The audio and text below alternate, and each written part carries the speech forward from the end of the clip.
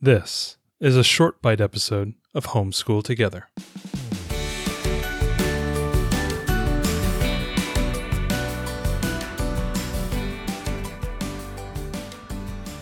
Hello, friends, and welcome back to Homeschool Together. And we are continuing our writing month, and we are talking today about critical writing tools and cool things that our young writers can use that will help them become better writers, help their writing to be a lot clearer, and beginning to use technology as a way of helping them, generate more work and generating higher quality work. Now, we're not going to talk about using AI in any way today. That's kind of a separate discussion that maybe will emerge over the next year or two.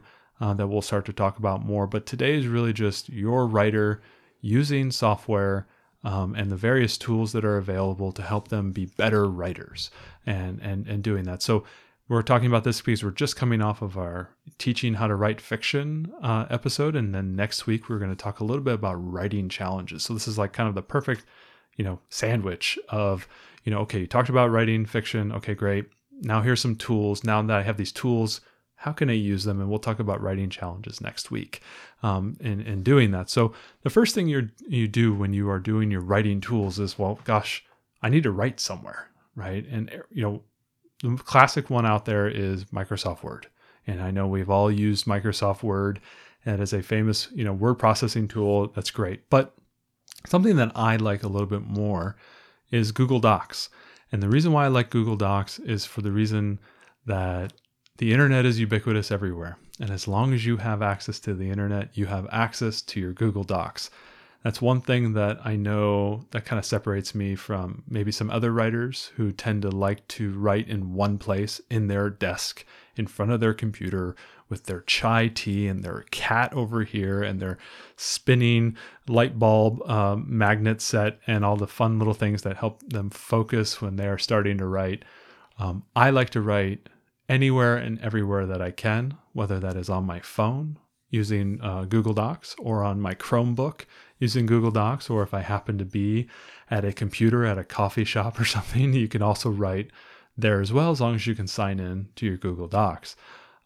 I love Google Docs for that reason, where it's free to use, it's everywhere, and I know a lot of kids now are using Google Drive, but I'm sure, I know in the public schools, they tend to use Google Drive accounts and Chromebooks as ways to, produce content, whether it's, docs or Excel sheets or PowerPoint presentations.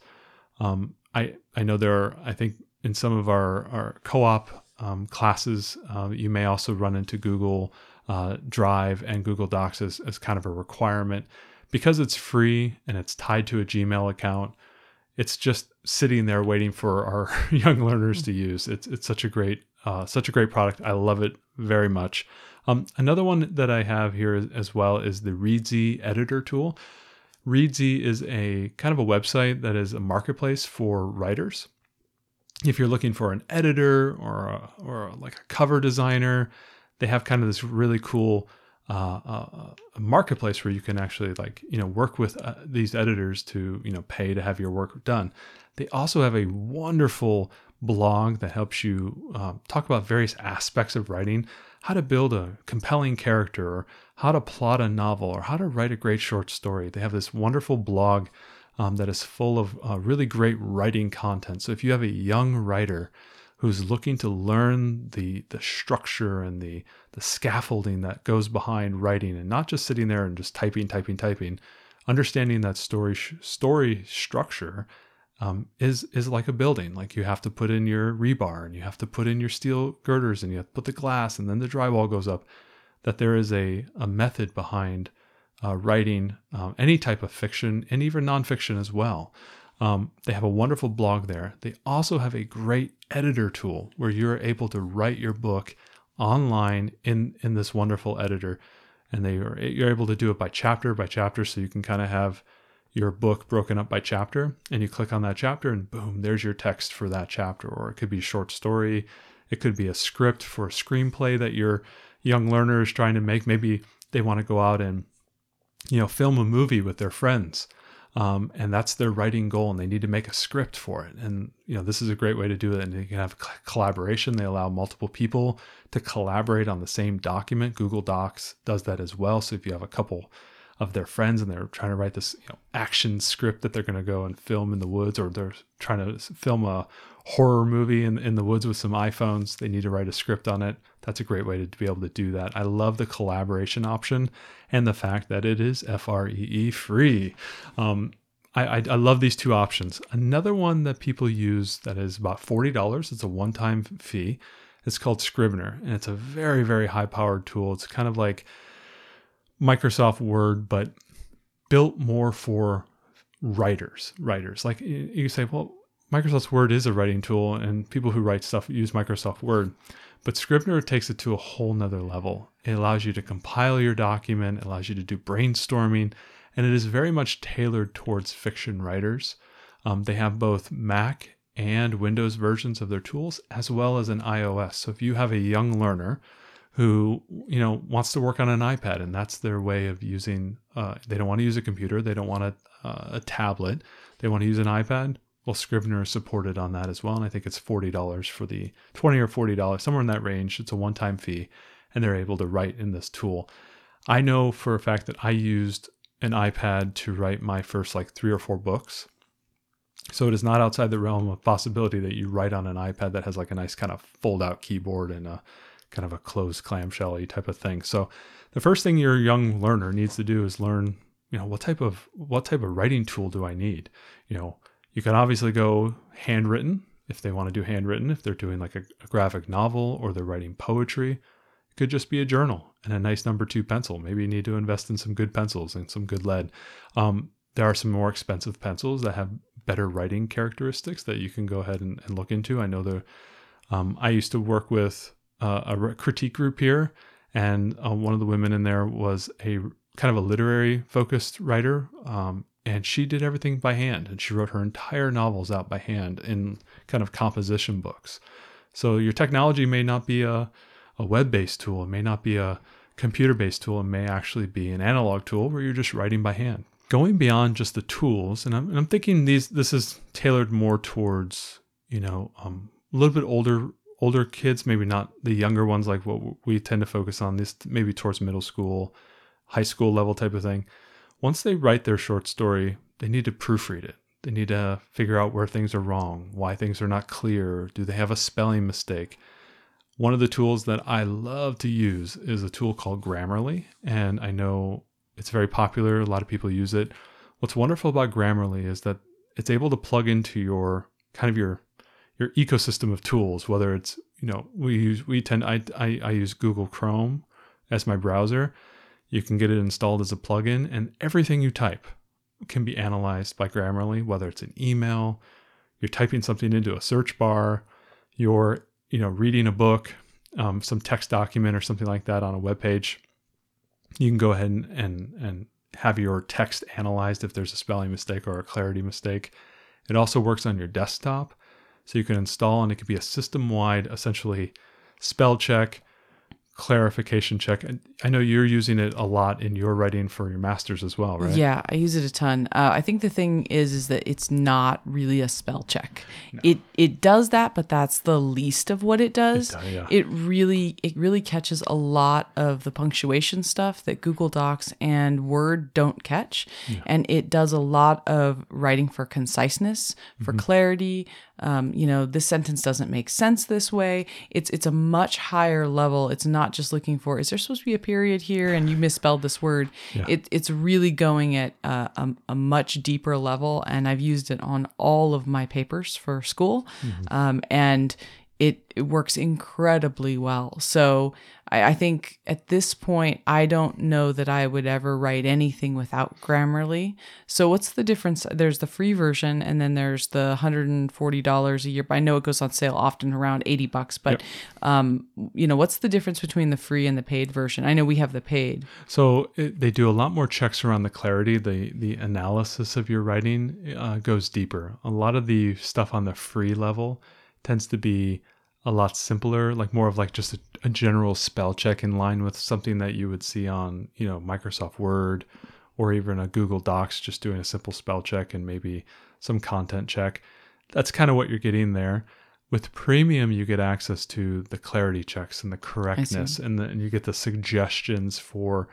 One of the cool things that I always love to see is, okay, here's a sentence that you wrote. It's fine grammatically, but you could make it better and it could read cleaner. And they'll go ahead and give you that suggested new sentence. And you read it and you go, oh God, that is better. Yeah, I should take that. Yeah. It reads better. It's smoother. It fits better. It's actually small. They in some respects, they may move some wording around. Sometimes they're removing stuff. So it's kind of making it a little bit tighter.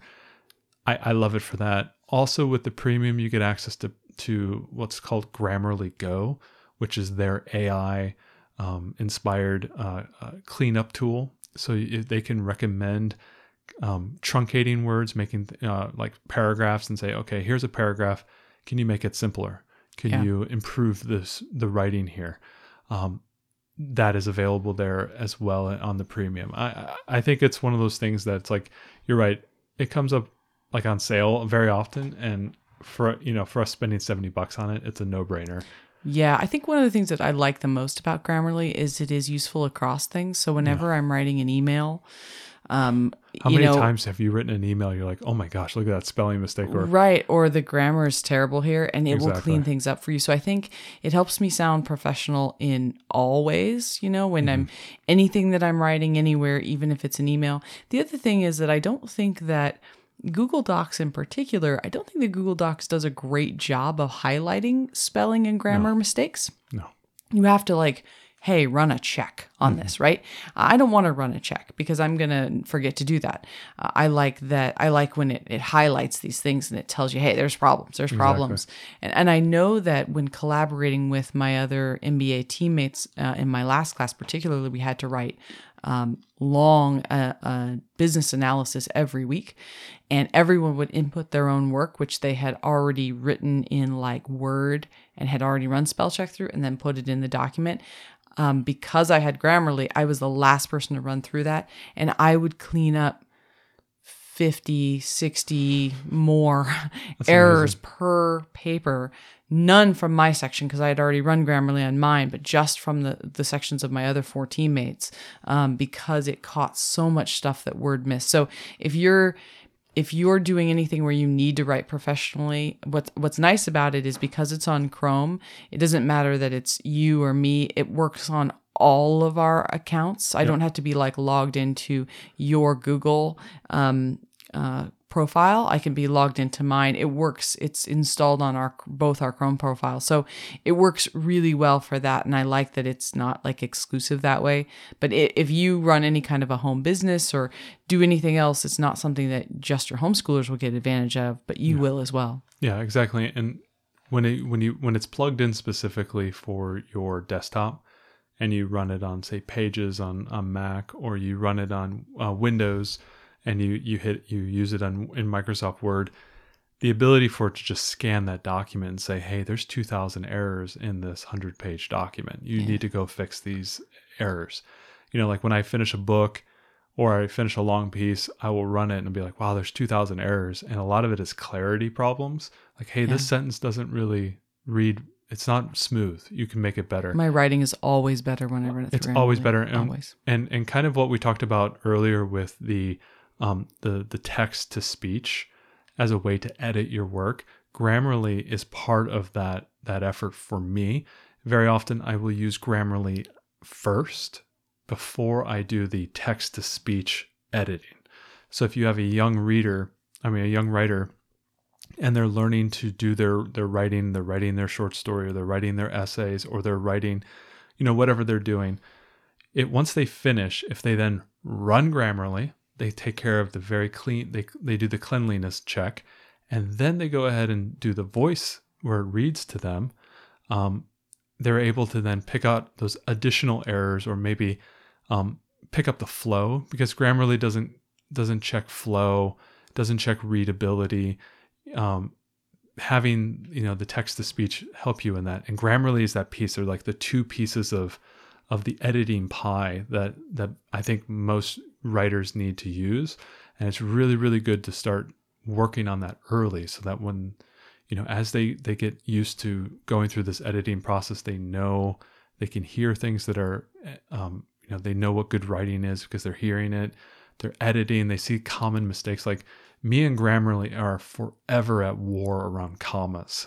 I love a good Oxford comma. I mean, Grammarly thinks I must be the most ridiculous writer ever. It's like, it's telling me to put commas here and take away these commas here. I must be I need to get my writer's ink out and do my whole re-education on commas. Because, yeah. And one of the things I like about Grammarly as well is you can put in a citation style. So if you need to do a citation paper, so if you've got a high school student who's going to be entering college soon, in the next couple of years, this is a really good tool to start them on now because they will definitely get a lot of use out of this in college. And then they can select, this is APA style or this is MLA style or whatever citation style they need to use. And it will help make sure those citations are correct. So, if you've got a high schooler or someone who's going to go to start going to community college classes, maybe doing high school, they call it Running Start in our state, but doing some of those community college classes as a high schooler, this is a tool that it would really benefit your student to become very familiar with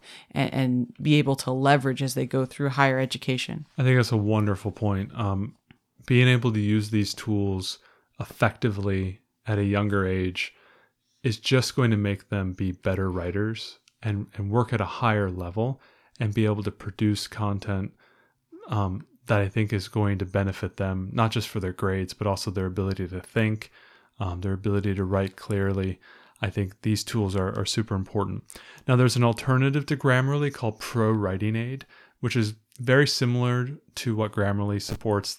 They have very similar feature sets, and they're very similarly priced. They also have a free version as well.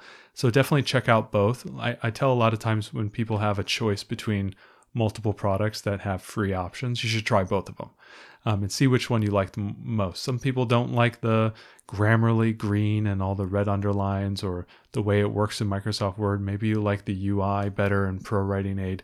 Both of them are very good tools. I've heard Pro Writing Aid is a little bit, I've heard people who are fiction writers tend to like that a little bit more. People who tend to work more in the corporate world like Grammarly a little bit more. And I don't know why the two differences are. I tend to just use Grammarly. I've not really used Pro Writing Aid, so I can't speak to it, but I just let you know that there's another one out there as well. So it's worth giving it a try. The last one that I like to use is called Hemingway app.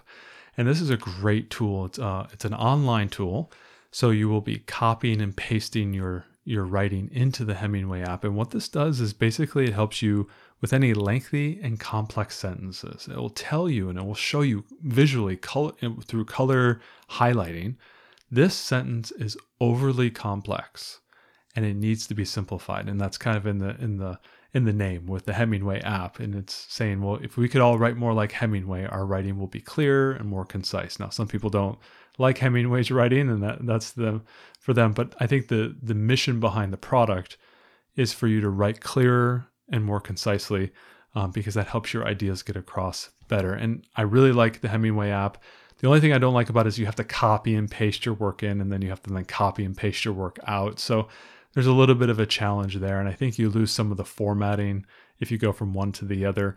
But it's a great tool, I think, for young writers who maybe are in the middle school, elementary level, who want to really work on the craft of writing, and they're finding that they're overly wordy, that they're overly complex. They're trying to overwrite instead of just writing. Hemingway app will help you do that. It'll also tell you at what level of grade level you're writing at. So if you are trying to improve your writing, like the word choice and the vocabulary, it will tell you if hey, this is for a 4th grade reading level, or this is for a 12th grade reading level. Depending on the word choices that you use in your writing, it'll tell you where your target audience is. What's really cool about it is that there's the free online editor, so you can just use it for free. It's a great little page. Once you get to it, you just paste your text in and it will go ahead and analyze it.